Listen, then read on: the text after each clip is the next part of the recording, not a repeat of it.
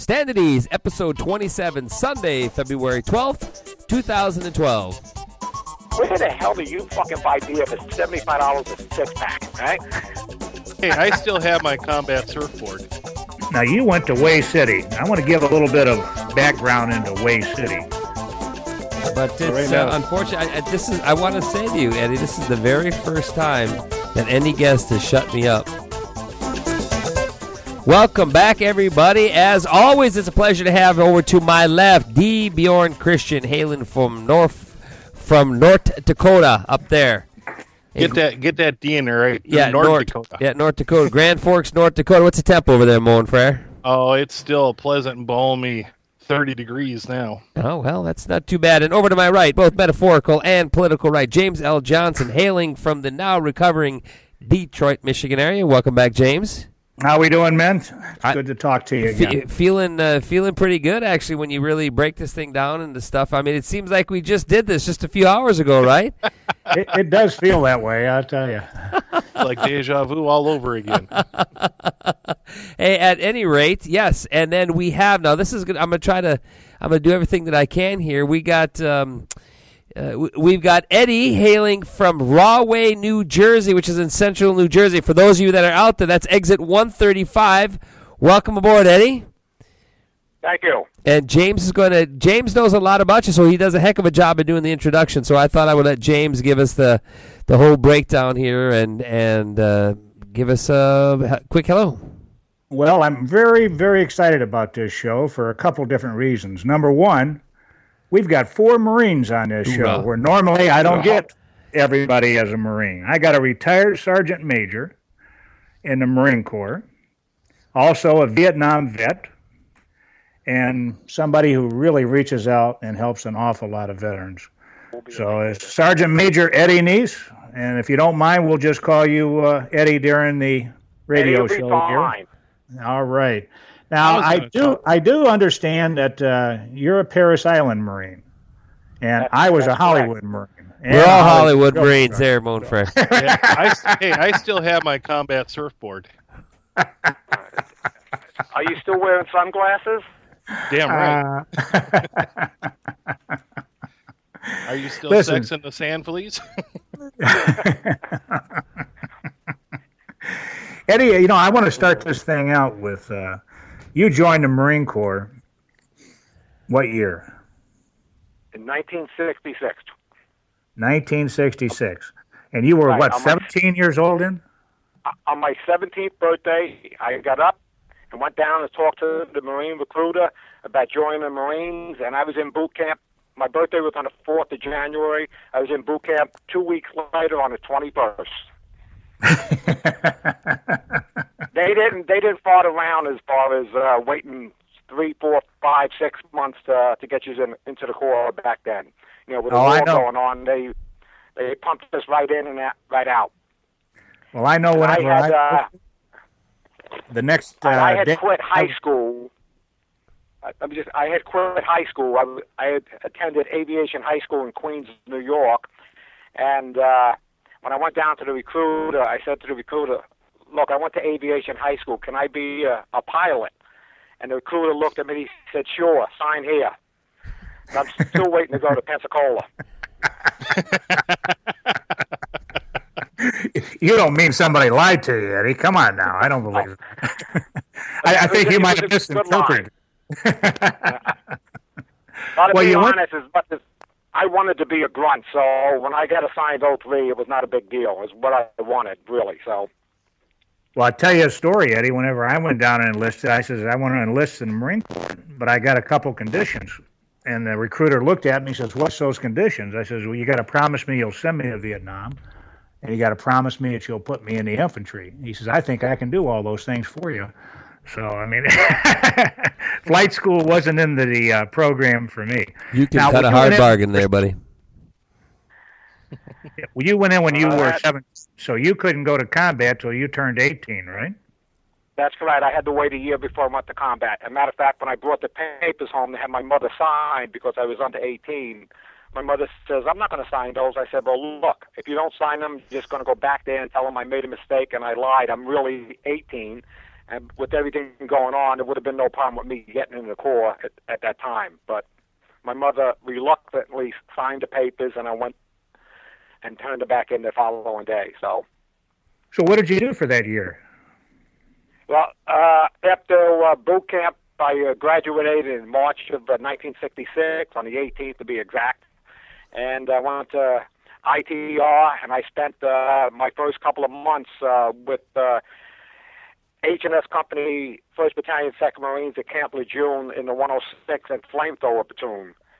And in September, my battalion 1-2 went down to Guantanamo Bay, Cuba, for 5 months of security on the island of Guantanamo Bay. And now look what they turned it into. Absolutely. Well, I was originally from Brooklyn. That's where I grew up. And I got put on a ship and, in the Caribbean, and I couldn't believe water was really crystal clear and blue.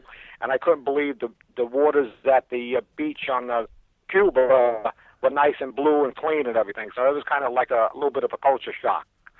But Cuba was a great place to be.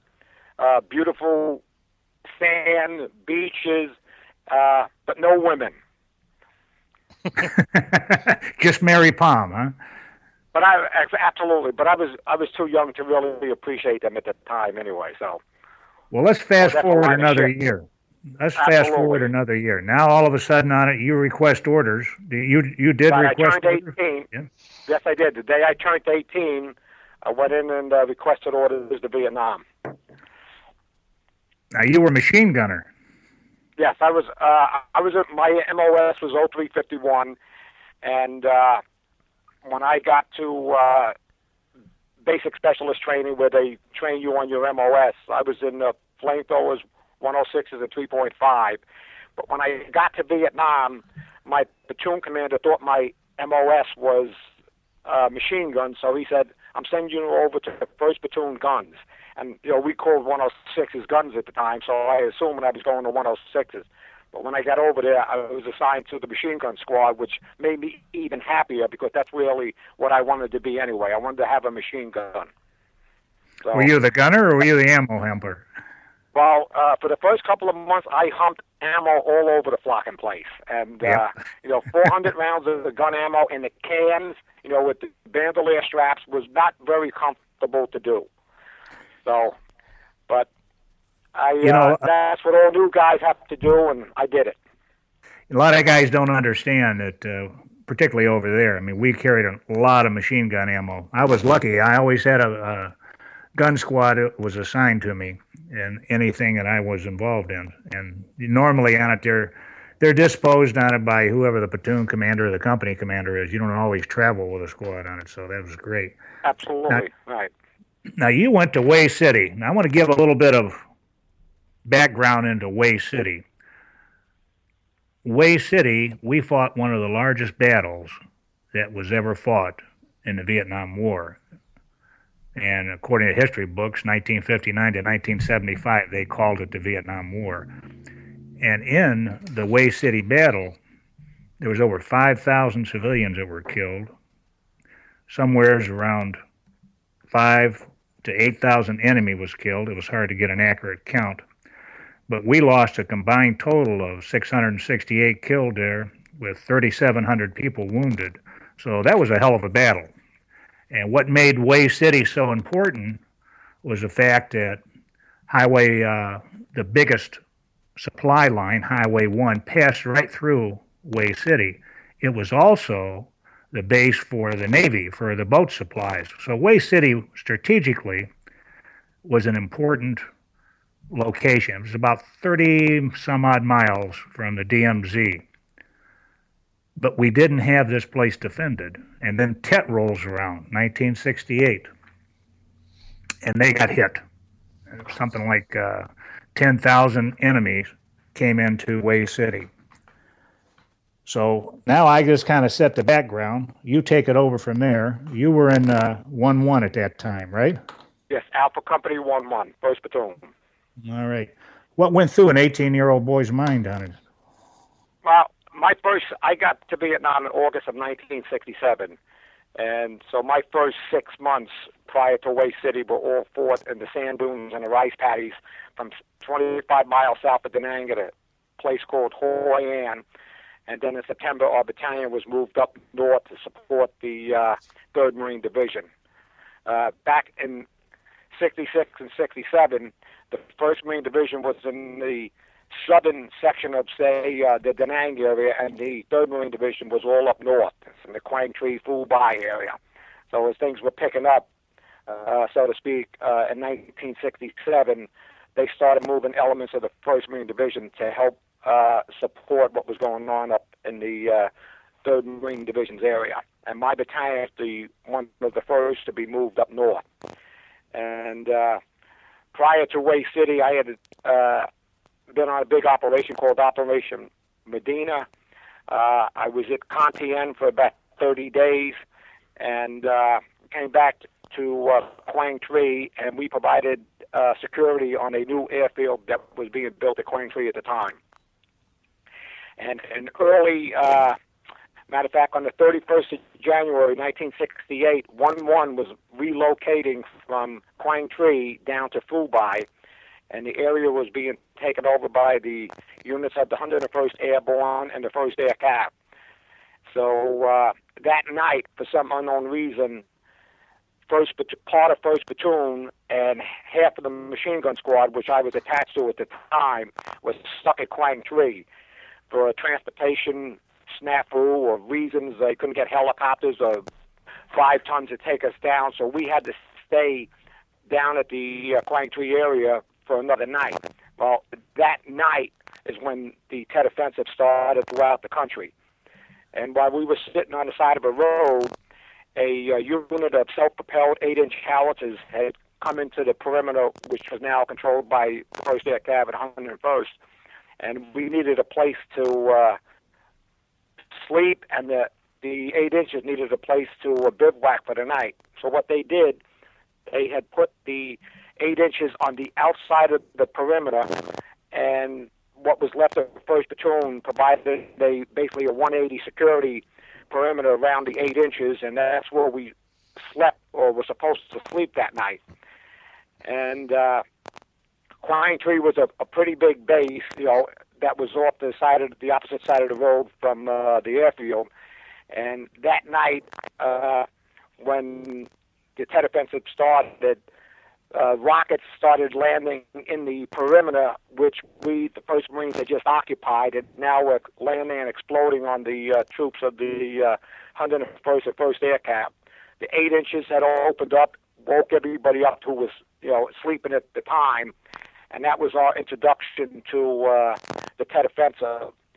We finally got down to Phu Bai about a day and a half later, and found out that what was left of Alpha Company at Phu Bai moved into Way City on the first night of the 31st of January. An understrength company, like I said, minus a half a platoon. And the company commander, Captain Gordon Batson, was severely wounded that day. A corpsman from our platoon, Bobby Kemmelbacher from Brooklyn, New York, who I became very tight with, was known as Doc Brooklyn, was killed that first day, and a bunch of members of the platoon and the company were severely wounded. So needless to say, it was quite a shock from hearing about what was happening on day one of a battle. Even though I had been in country for about 6 months, it was a big-time shock. On the morning of the 4th of February, when we were leaving Phu Bai to take another convoy into Way City with Bravo Company 1-1, 1st Platoon jumped on the truck, and just prior to getting on the truck, we had heard one of my former platoon members from 1st Platoon, Sergeant Alfredo Gonzalez, who was moved over in January to 3rd Platoon to take over as platoon commander, was killed in Way City.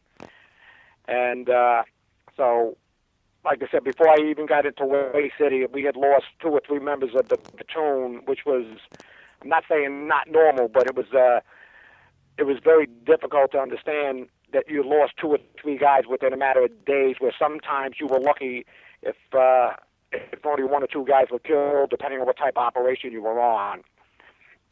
So, and one thing about Way City, like I said before, that my time, first 6 months in Vietnam, were in the rice paddies and the sand dunes of the country. Way City was the ancient imperial capital of Vietnam, and it was nothing but houses. It was like being in your hometown. We even had some vehicles that were in there that were at times very well-traveled roads in and out of the city and around the city. There were bridges that went over the Phu Cam Canal, and then one that spanned the Perfume River that separated the north and south side of Way City. And as we were riding our convoy into Way City along Highway 1, we happened to notice one or two tanks that were basically destroyed. One had a turret blown off. It was an Arvin tank, had a turret blown off and crashed into the side of a building. Another one was off the side of a road with a big hole in the turret, and it was also disabled. And as we got closer to Way City, we started seeing a lot of bodies, unfortunately, civilian bodies that were laying all over the place. And we were all looking at each other. We were getting into something that was, we probably weren't used to. And by the time we got over the first bridge at the Phu Cam Canal and went into the other side of the city, and we were going to a place in Way City that there's only one building that was under control. There's only one building that was under control of the Americans. That was the MACV compound that the Army had. Every other building or every other part of the town was controlled by the NVA and the BC, who had taken over the city. As we got to these two rice paddies, the enemy opened up on both sides of us, and there were traces coming from both sides, coming out of the convoy, coming from all the buildings and windows that you could see.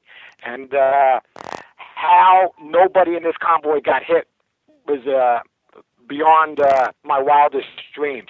You ever see those pictures of the short timer where you got the helmet and the boots under it? Well, that's exactly how we looked on the side of the 5 tons going into Way City, firing out from under our helmet into the buildings and everything. We're on the other side of the rice paddy, and we pulled into the MACV compound and basically jumped off the truck and looked at each other in like total shock. I mean, it was just an abnormal amount of fire we received, and tanks that were destroyed, and it was kind of a big shock. And again, we were in a housing development, like I said, being in your hometown. And what was really we were seeing bodies all over the place. And as we got closer to Way City, you started seeing the NVA who had been killed with 1-1 and other units that had gone into Way City all over the place. And it was a big eye-opener. We were kind of stunned in a sense. We stood in there in the MACV compound for a little bit, and one of the first missions we had to go out on, we had to go retrieve the bodies of 2 Marines who were out by the stadium who had been killed out on a patrol, and their bodies were not recovered. So as we left the MACV compound and we made a left to go out of the compound, and we had to go up the street and then make a right-hand turn to the stadium where the bodies were, you could actually look at the buildings, and I've used this analogy a couple of times. I would look at stuff in Way City, and I said, wow, just like the movies, not realizing, or I realized this many years later, what the movies were made of is what I was actually seeing and doing and being in at the time. There were bodies hanging out of the windows. There were bodies stuck in the barbed wire. There were bodies in the window ditches, and there were bodies on the street. We had a 20-millimeter duster with us that was going to provide security. We had what was part of our 1st platoon and part of Bravo Company on each side of the road, on each side of the duster, and it was very quiet. That was another thing that was me as very strange. It was very quiet. You could almost hear everybody in your own unit talking, but nothing outside in the city you heard. You didn't hear people talking. You didn't hear anything going on. And as we made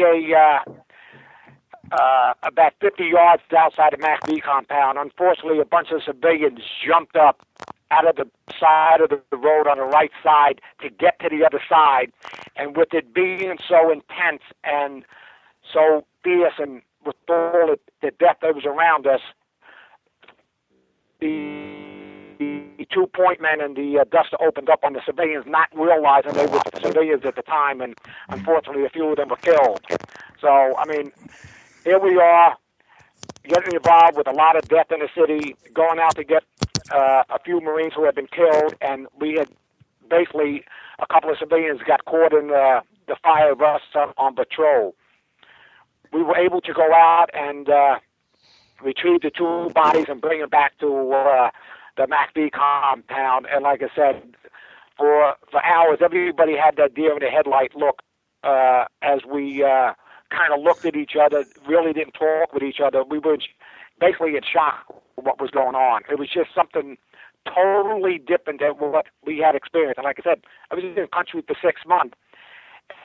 And by the time I got out of Way City, which was 3.5 weeks later, I saw more death and destruction both on the enemy side and on the side of my company than I saw my entire tour in Vietnam. It was a shock. Now, you were wounded in Way City also, right? Yes, I was. My first wound, I got I was at the Phucam Canal providing security as the NVA had blown the bridge into that first that went into the city. They had blown that one. They had blew the bridge across the river, the Perfumes, and so there was no roadway in. Combat engineers were building a pontoon bridge, and this came later in the battle. This was not the first couple of weeks. We provided security there, and I was on gun watch, and I was inside this little room, and there was a window, and a mortar round landed outside the window, and it blew the concussion into the room and basically perforated my right eardrum, which I can't really hear today. From over the years, it's gotten worse. And sometimes not hearing out of the right side is a pretty good thing when you're in the car with your wife and she's talking to you and she's telling you something you don't want to hear or you agree with.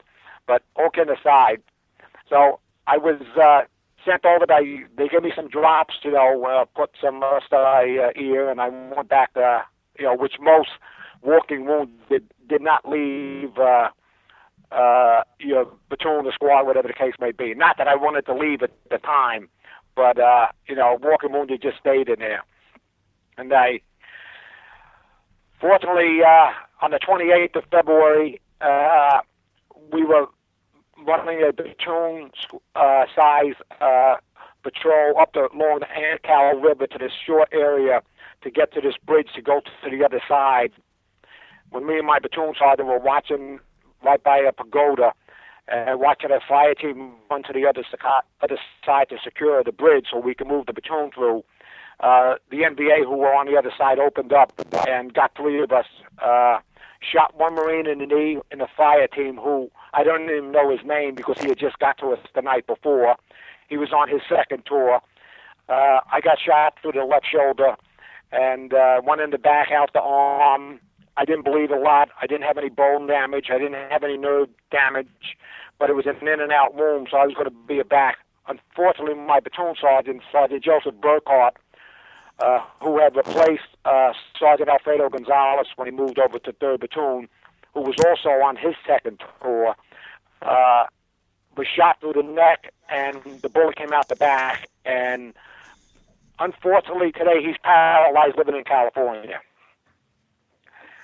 And as we, and this is another thing I talked about, as after I spun around, I'm laying on the side of the pagoda, and the bullets are bouncing off the pagoda and everything. And I said, man, just like the movies. And I said that a couple of times in Way City, and it took me many years to realize, well, the movies are made to what you're going through. So my platoon sergeant, who I had only known for about 40 days, like I said, he was brand new. He was a second-time Vietnam vet, to me was the best Marine I ever saw in combat.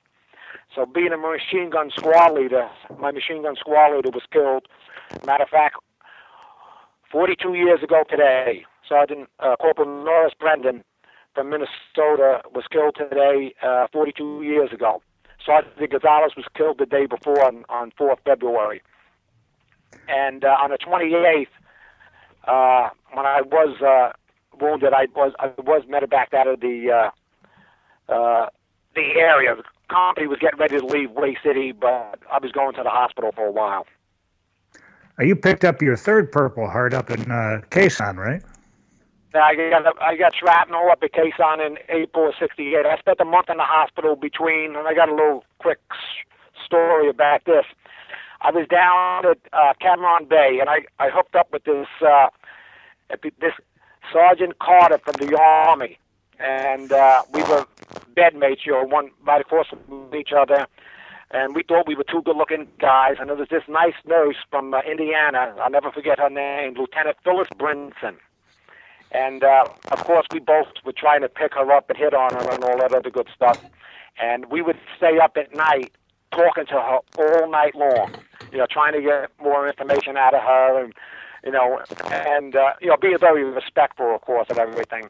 But as we were having a conversation, the nurse said to me, "Why do you keep going And what happened, because of the eardrum injury I had a couple of weeks ago, I had trouble hearing or making out words that were being said. Now, I could hear the words, but I couldn't actually make them out. So she said, "What's the matter?" So I had my eardrum, damaged a couple of weeks ago. So she sent me for a test.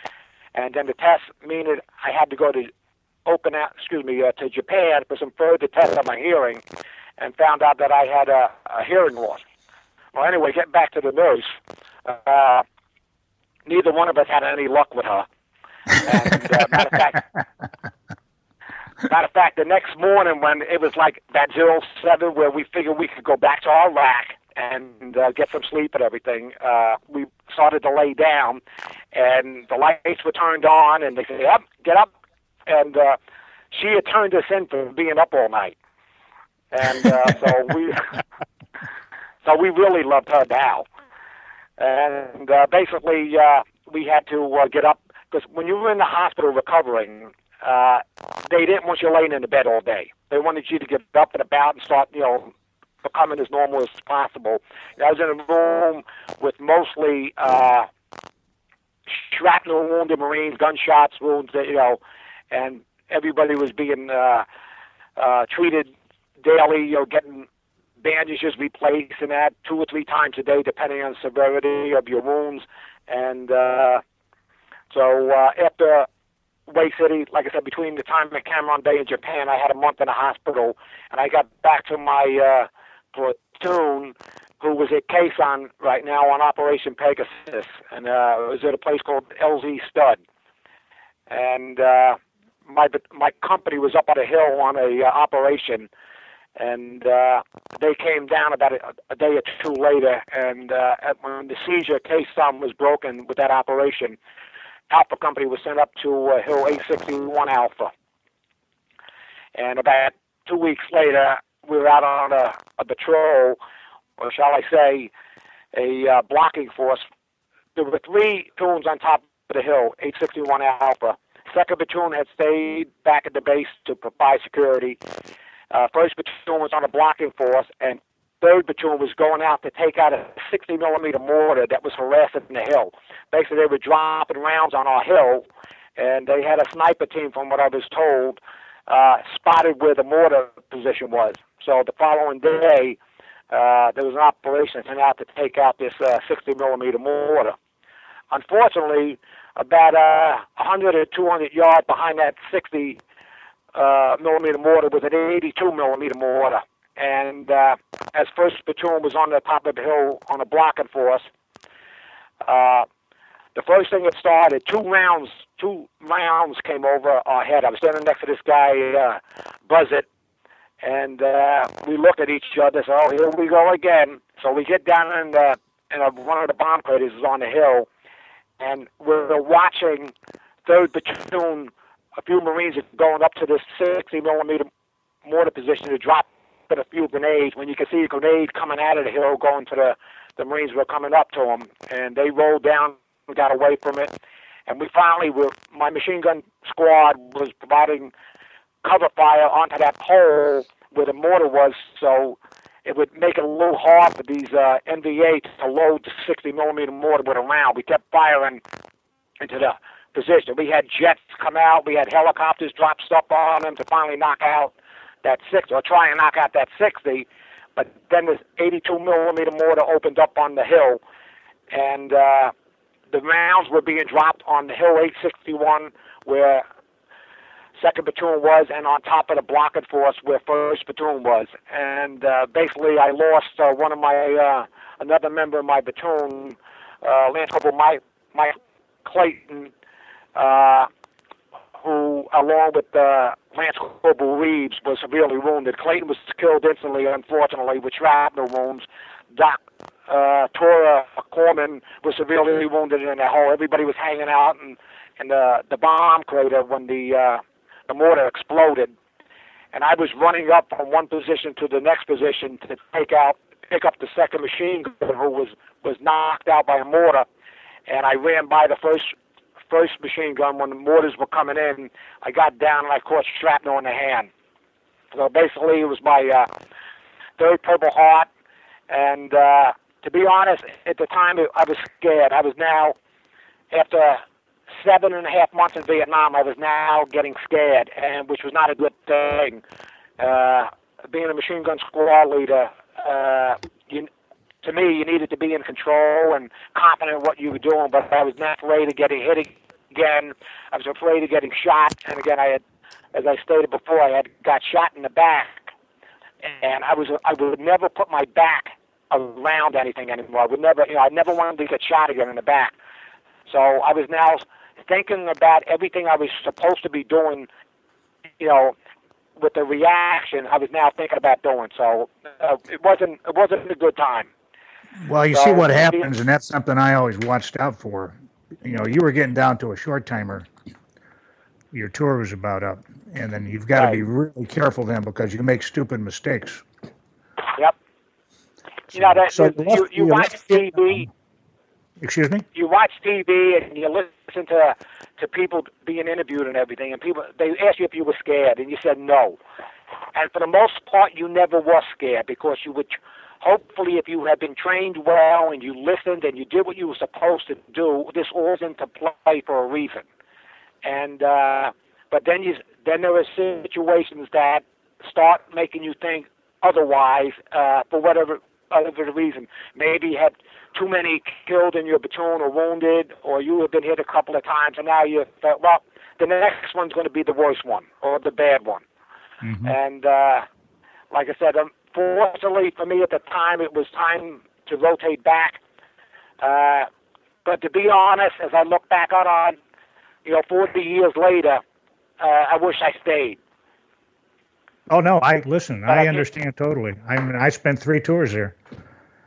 And to this day, I still feel very adamant about a lot of things. Let's move forward here because now you're transferred back to the States, right? Right. Okay, so you go back to the States, and then you finish your initial enlistment, and you went into the reserve. Right. I got out on May of 1969. I took it early out. As a matter of fact, this is another little thing about going back stateside. I was assigned to HMS 26. It was June, and now going back as a corporal, I had received a meritorious promotion to corporal while I was in Way City that I found out after that when I got my service record book when I was at Okinawa. So I was promoted in Way City, and I was a corporal. So I said, oh, that's great. I'm going back to Camp Lejeune. I'm going to be an NCO, and I'm going to start telling people what to do, and I won't have to go on mess duty or working parties or guard duty, and not realizing that everybody who was at Camp Lejeune has already been back from Vietnam and were NCOs. So now I was just another corporal in another platoon, and, so after spending a couple of months at Camp Lejeune, I said, this is not for me, and I volunteered. I was requesting orders to go back to Vietnam. I figured I could get promoted and pick up or even re-enlist and get promoted to sergeant. I could go back to Vietnam as a platoon sergeant. And well, right at the same time, the Marine Corps was starting to downsize over in Vietnam, and they were starting to have early outs. And I had a situation, which I've always told everybody, in May, when they started giving out the early outs, Marines were getting out, depending on your EAS, you got out between April, May, and June on the 10th, the 20th, and the 30th. And so on the Marines who were scheduled to get out on the 10th of May, we were having a party in the barracks, now, which is, really a no-no.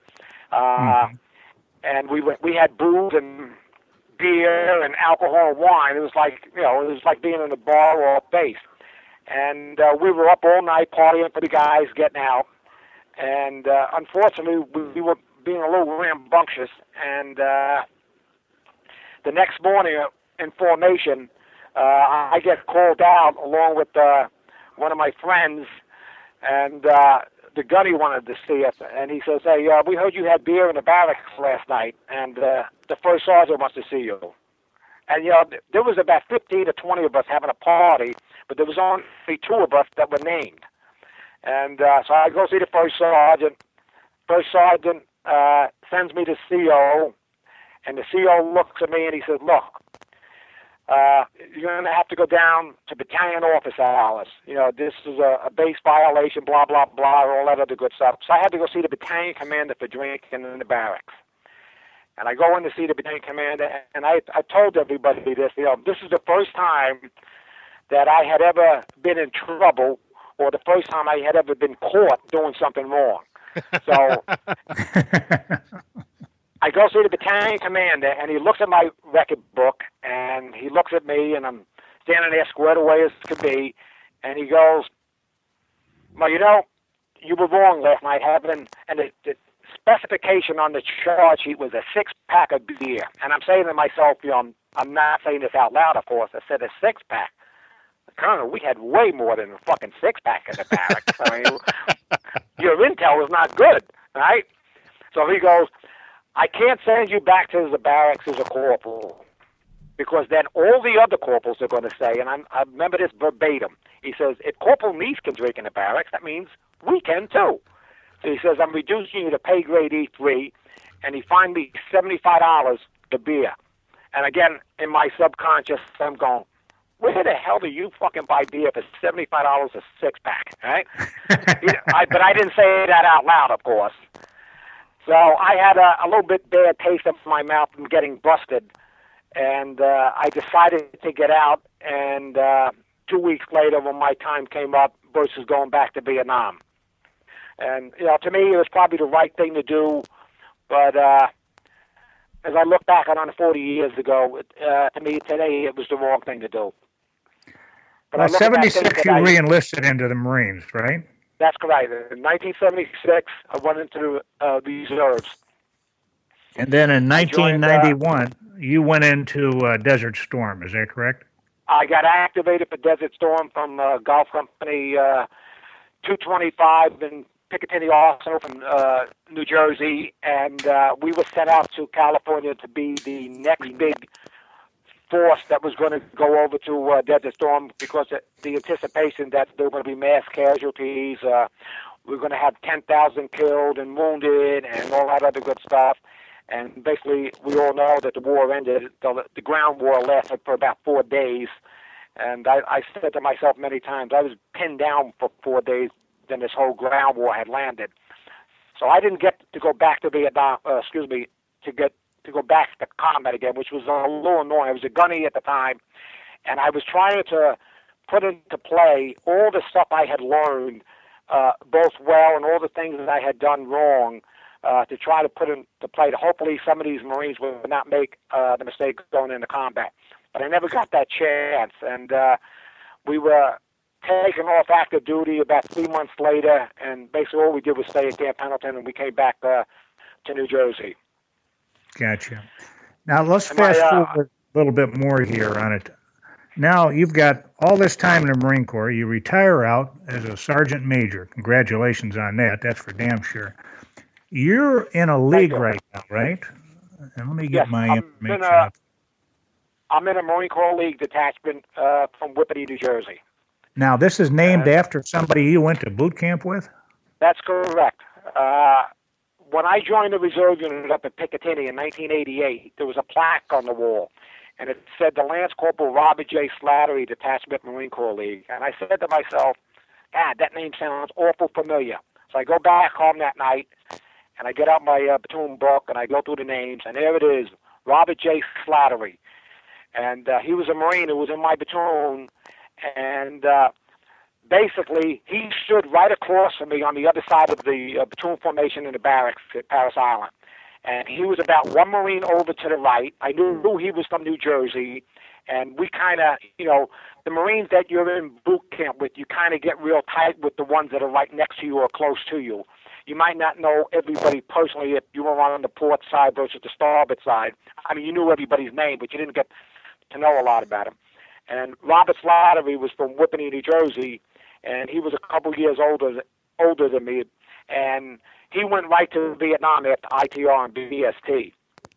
So anyway, when I found out, I called up somebody from the Marine Corps League Detachment, spoke to them, and he had told me that Robert had been killed in Vietnam in July of 1967, the month before I got there.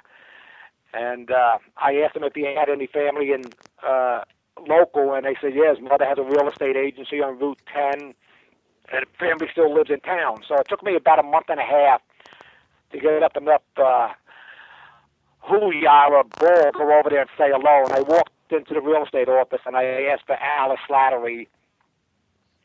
And the woman at the desk, there were two ladies in there. She says, I'm Alice Slattery. And I said, my name's Eddie Neas. I was in boot camp with your son, Robert. So, it was an emotional moment. And the other lady in there was his sister, Pat. And we hugged and talked a little bit, and I had my book with me, and we showed pictures of him and everything. And I became very close with the family. Matter of fact, a couple of weeks ago, Mr. Slattery celebrated her 82nd birthday. Me and my wife were there with the family helping us celebrate. So it was a great way to spend the day. And Robert, the one thing about being in boot camp, one side of the platoon or one side of the barracks used to try and make the other side get in trouble. And this is before we rise. When one recruit got in trouble, the whole platoon paid. So that didn't last so long because we found out, one guy makes a mistake, everybody pays. So we were trying now make sure that nobody made any mistakes because that means we're going to pay even if we did anything right or wrong. So, but I joined that detachment. And I said if I was ever going to join the Marine Corps League detachment, and there are a couple that are closer to my home today, but I felt it was an honor and something I had to do in his memory and to honor him, that I would join his detachment. Let's talk about your trips to Walter Reed and who you visit there and the stories that you come up with there. All right. About my Marine Corps League detachment has a program called Marines Care, and since 2003, 2004, before I became actively involved with the detachment, I would, be in the attachment. I was common out for 2 years, then I backed out for a little bit. I used to work close by to Whippany, so it was very easy to go to the meetings and everything, and then I kind of backed out of it a little bit. And when I started getting back into the detachment's meetings in the mid-2000s, I was told that they visit the wounded down at the hospital. And I said, well, how do you do that? And so they would get a bunch of Marines together, 4 Marines, from the detachment, get in a car, and they drive down to Bethesda, and they visit the wounded. And they said, you should come by and, do that. And I was looking to do something different. When I retired in June of 2000 from the Marine Corps Reserve, I was a little annoyed. I was pissed that I was being retired, first of all. But in June of 2000, before everything was going on, September 11 happened 14 months later, it was calm. It's all right. It's a good time to get out. My time is up. I got my 30 years in, and I'll get out. So I found out that a local congressman found out what the detachment was doing, and he contacted Amtrak. And now Amtrak, for the past 7+ years, has donated 6 train tickets a month for us to make the visit. So basically, we don't have to. There's no wear and tear on the body. There's no wear and tear on a vehicle going down there. We meet at Newark Penn Station in New Jersey, and we take a trip down to visit the wounded. So I finally made my first trip in July of 2006, and I'm on the train ride, and I'm going to myself, what are we going to do here? I mean, what do you do? What are you going to say when you go into a room? You know, not knowing how severe some of these injuries were. I mean, only knowing, having been in combat myself and seeing on TV or reading the newspaper how some are severely wounded. I was trying to come up with, in my head, what am I going to say? What am I going to do? And I finally just said, just go in there and see what happens and take it from there.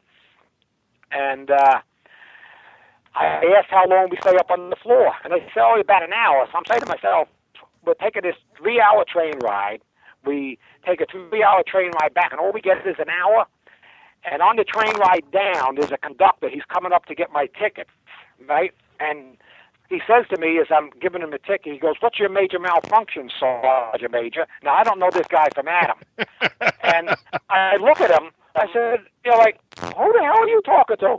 And he's got this, like, shit-eating grin. And then I look at the lapel. He's got a Marine Corps emblem on his lapel. And I look down the row of the train, and there's my buddies in the aisle laughing because they had sent him up there to break my balls. Right? So I meet this guy, Mark Pacelli, who he gave me his phone number, and he says, "I'm a Vietnam vet." And I said, "Okay, it's great." And he gave us a phone number just in case if we got stuck or missed a train, a scheduled train to come back, give him a call, see what he could do for us. So we said thank you, goodbye. Well, needless to say, I go up on the floor, and I'm the last one to leave the floor. So we're late. We missed the train at Newark Penn. Now, none of the guys I was with was mad about this, so we missed the train.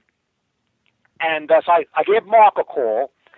Mark comes over, gets us, and he worked on the Excella train, which is an upscale train. It's a faster train. It makes less stops and everything.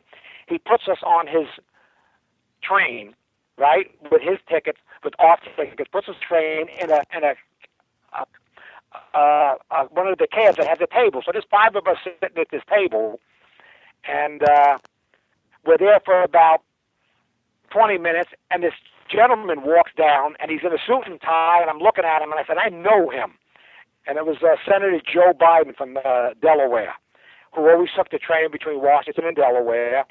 And he stops down, he loosens up his tie, and he shakes each one of our hands, and he goes, "I just want to thank each and every one of you for what you're doing today." Mark had known him for many years, and Mark had told him about us, what we were doing, so he came down, and for the next 15 to 20 minutes, Senator Biden would talk to us about this and that, what was going on. He was running for president. He had made trips over to Iraq and had made, told us some stories of what he had done over there, and we shook hands, and I had Vietnam on my shirt, and he said, "Well, remember this happened in Vietnam, and this is what we're dealing with today," and after about 20 minutes, he left. Now, the train was kind of occupied with a lot of other people, and Senator Biden does not talk real low. And, and nothing was being said negative or derogatory or anything, but people were, like, listening to the conversation that was going on. And he leaves, and a couple other people would come up and thank us for what we were doing. So I go to Mark and say, "Mark, you think he'll take a picture with us?" And he said, "I'll go ask him." So he goes down to the first-class car, talks to Senator Biden, and comes back. He said, "When he gets off in Delaware, he'll come here and take a picture." So train stops in Delaware. We're looking down the road of the car, and nobody. I guess he had to run out. And all of a sudden you hear, "Hey, get out here." He's on the platform with his 1 or 2 people that were with him. The train holds up for an extra couple of minutes. We all get off the train. He takes a picture with us, thanks us, and we leave. So I get home that night, and I'm telling my wife, I said, you can't believe what happened today. First of all, I got to visit, 6 or 7, 8 wounded veterans, Marines at the time, and I said I met Senator Biden on the train. And one of the guys who was doing the trip coordination at the time, who was one of the older members of our detachment, he called me up about 2 days later. He says, Eddie, it looked like you were pretty involved in that. He says, how would you like to take over the program? And I jumped at it. And for the last 5.5 years, I've been running the trips down to Bethesda, coordinating, picking up stuff, and taking the items down. Now, even though in the program it's called Marines Care, we were only visiting Marines at the time. Now, I have nephews, and I got cousins and uncles who served in the Army, the Navy, and the Air Force. And I had a little bit of an issue bypassing a room just to go visit a Marine. So I get back, and we have these like quarterly meetings within our program called Marines Care. And I said, look, I would like to visit everybody that's in the hospital. We're all on the same side here, and I think they just need as much support as the Marines and the corpsmen that we see. And it was voted yes, and we have been visiting every member of every military service who was in the hospital, who would take a visit from us. We would walk in there and talk with them and pass out all the stuff that we give out. Now, we have given out, we had nice, well-made Marine Afghan blankets. And we now have one for the Army, the Navy, and the Air Force. So when we go into a room, if it's a soldier or a sailor or an airman, he gets the blanket of his military service. And we pass out detachment coins. During the year, donations are made to our detachment for this program, for the Wounded Military Program. We have guys shaking a can at a local food store. We have golf outings. We have beefsteak dinners. We have lunches. Anything we could do to raise money comes into our detachment. And we put it in, and we go out and we purchase gift cards. And we pass out, we used to do $25 gift cards, and now the gift cards are now a $50 gift cards. And we would pass out just to make things a little bit easier for the men and the families who are now in the room, which was something different from Vietnam. When you were wounded in Vietnam, you basically stayed in the hospital, the Philippines, Japan, Okinawa, whatever the case may be, and then you worked your way back to the United States when everything was okay for the most part. Well, now they're sent right from the battlefield, and within a week, few days, they're in Bethesda or the various other military hospitals around the country. So, and the families are there with them. So you get to basically meet the family. You meet fathers who are Vietnam vets. My wife has gone down. Mothers have gone down. Daughters have gone down. They get to talk to a daughter of a wounded service member. And it's like everybody is opening up, and basically everybody's helping each other,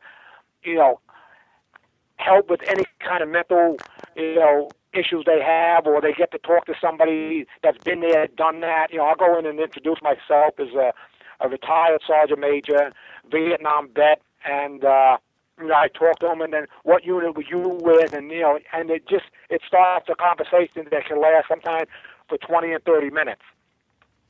And we pass out on an average between $1,000 and $1,500 a visit on gift cards that are donated into the detachment. We give out a detachment challenge coin. We pass out dress blue bears that are in the teddy bears that are in the dress blue uniform. We pass out an application from the Family and Friends for Freedom from another organization that we partner with in New Jersey, and we partner with many that are all looking to do the same thing. And this is an organization that was started by a mother and father who were down there in 2003, the first year we were in Iraq, and they saw how long family members could be with their family members who were wounded. Their son was wounded the first year in Iraq. So they got back home, started an organization, and I pass out these applications, a one-page application that goes, and I pass it out on their behalf. And it basically doesn't ask for a lot of personal information. It just asks, name, situation, where they're from, and all that other good stuff. It doesn't really care if they got a big house and a couple of cars. There's money sitting in a bank when they help them out. And monies have been check sizes have been from $500 to $5,000 go to these families, and believe me, it's a welcome gift to the family members and of the men and women who are wounded in the hospital. So it's a very worthwhile thing that I've been doing, and like I said, I've been doing it 5.5 years. Next visit is scheduled for next Thursday on the 9th, and I love doing it. What I look back is I'm giving a little bit back of myself that the Corps gave me to the men and women who are wearing the uniform today.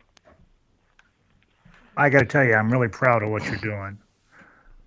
And what you have done. Yeah, everybody's. I've heard this comment a lot of times. You'll walk into a room, and I tell you, I got some stories about some Marines, soldiers with injuries that is mind-boggling. I do a monthly report after each visit, and it used to start out as maybe one paragraph email. The report has now evolved to 4 pages. What we do and what we pass out and all that other good stuff. And people are always thanking me, and I said, no, don't thank me. Just say hello the next time you see me. The people that need to be thanked are those men and women that are in the beds today recovering from their wounds, who wear the uniforms of our force. Mothers will say, you look to shake a mom or a dad's hand, and they say, no, you're not getting a handshake. We want to hug you. I mean, it's you get into a room, depending on the injury of the individuals in the bed, you can laugh, you can cry, you cry with them, you laugh with them, and it's a very emotional day, but a very good emotional day to spend the day.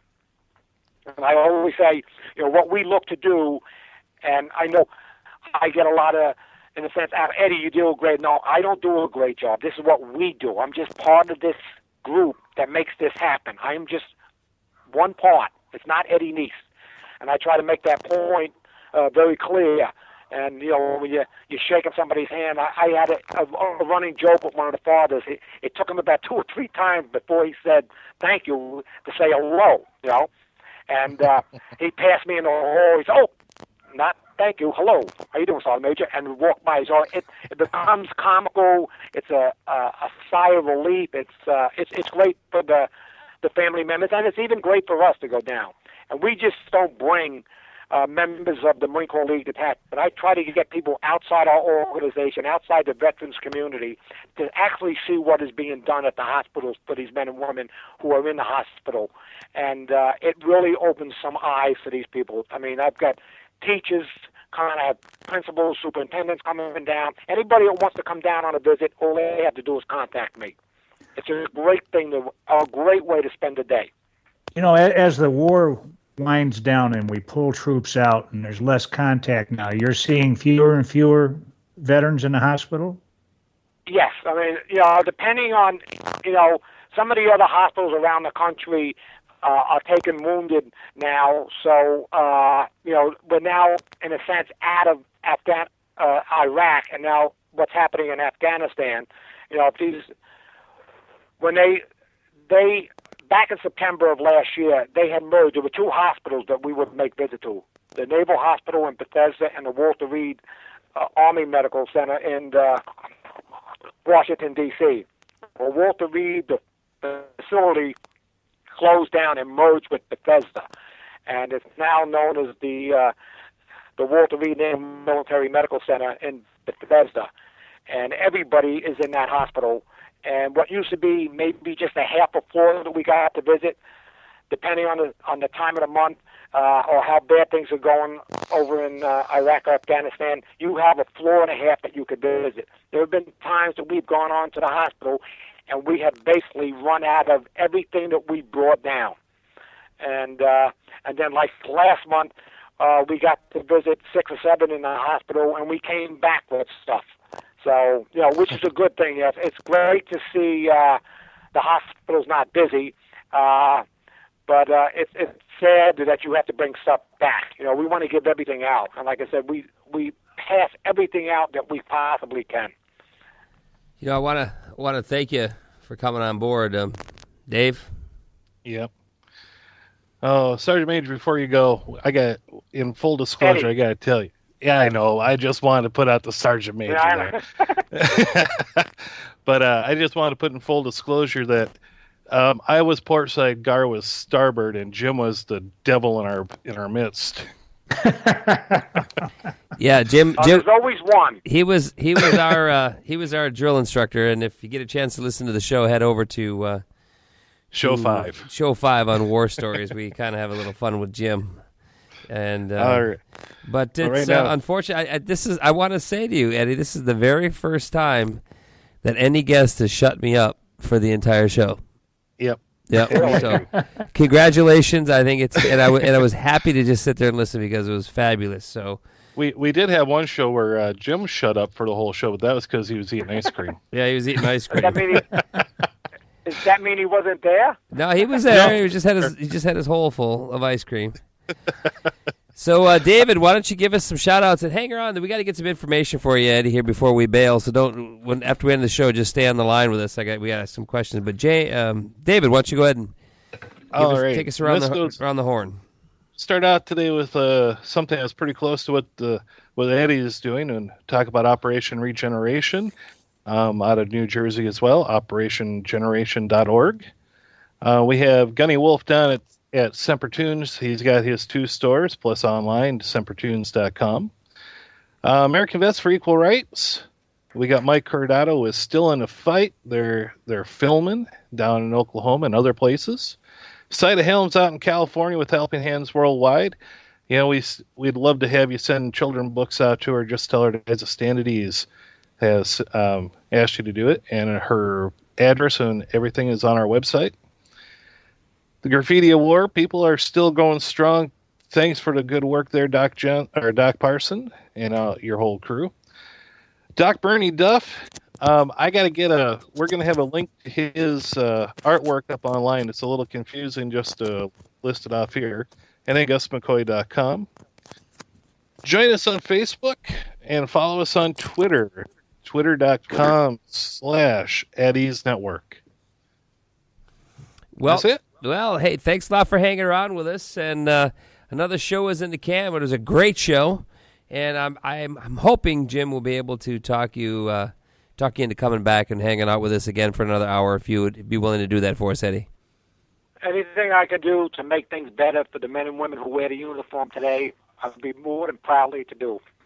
Amen, and thanks for doing God's work. Well, for DBR Christian over to my left, and over to my right, James L. Johnson Jr., and we've got Eddie Neas in New York. I'm Garland Green here in New Jersey. Right? Jersey. Forgive me. Lost my head. I'm Garland Green. I was born in Brooklyn, so that's okay. Hey, that's right. I got a rider. You know what I mean? If you could sneak it under the guest, you know what I mean? I had an out at the end. And I'm Garland Green and Natanya Israel. Thanks for hanging out with us for this hour.